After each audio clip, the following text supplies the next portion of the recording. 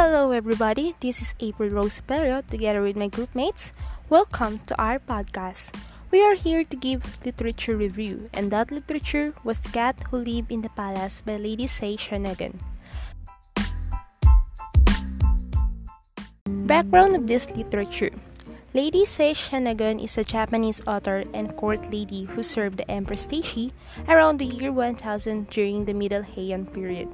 She is the best known as the author of The Pillow Book. The Pillow Book is a collection of lists, gossip, poetry, observations, and musings.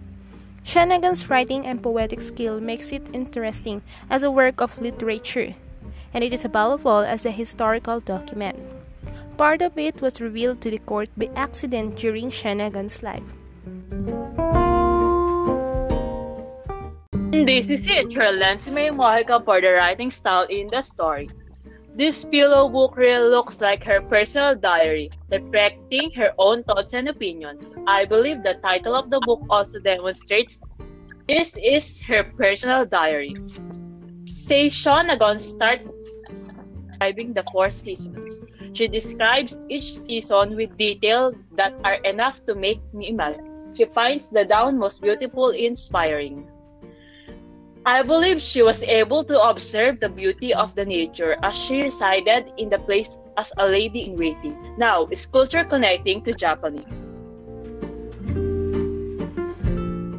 Hello everyone, my name is Kara Escobar and now I am here to explain the culture connecting to Japanese.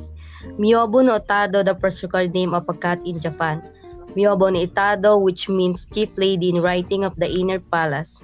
This aristocratic sounding name was given by Emperor Ichijo. The cat had special rank at the court, and ladies in waiting were placed in charge of looking after her. And the next culture is every third day of the third month is the day of the annual Peach Festival, when palace dogs were often dogged with flowers and leaves. Lastly is Buddhism teaches that after death the soul or spirit is reborn in a new body.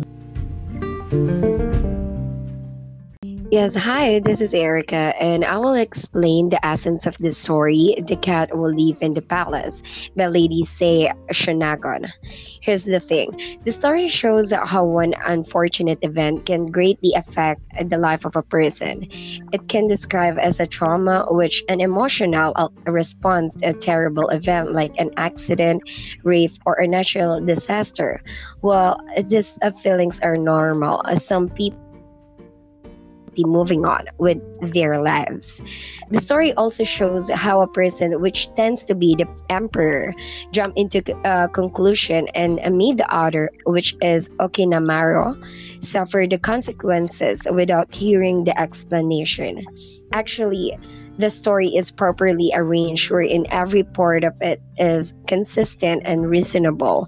Although Sei Shanagan, the author, wrote the story with an idea of a diary, the whole story was still comprehending because it was translated by the words that can everyone understand. In fact, many people could relate to this story, especially the ones who are animal lovers, people who have cared for animals, and also for people who don't care at all.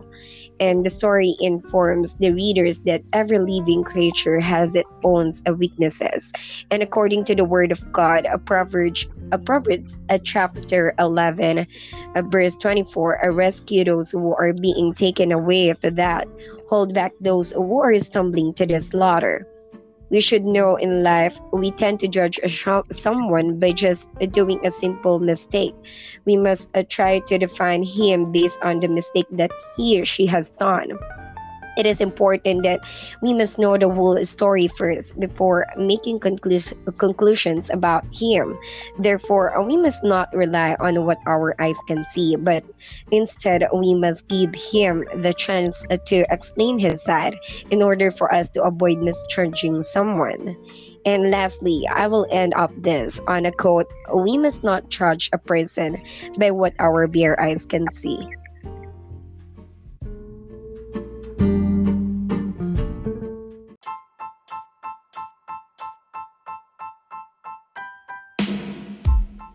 Very good. Thank you everyone for all those information.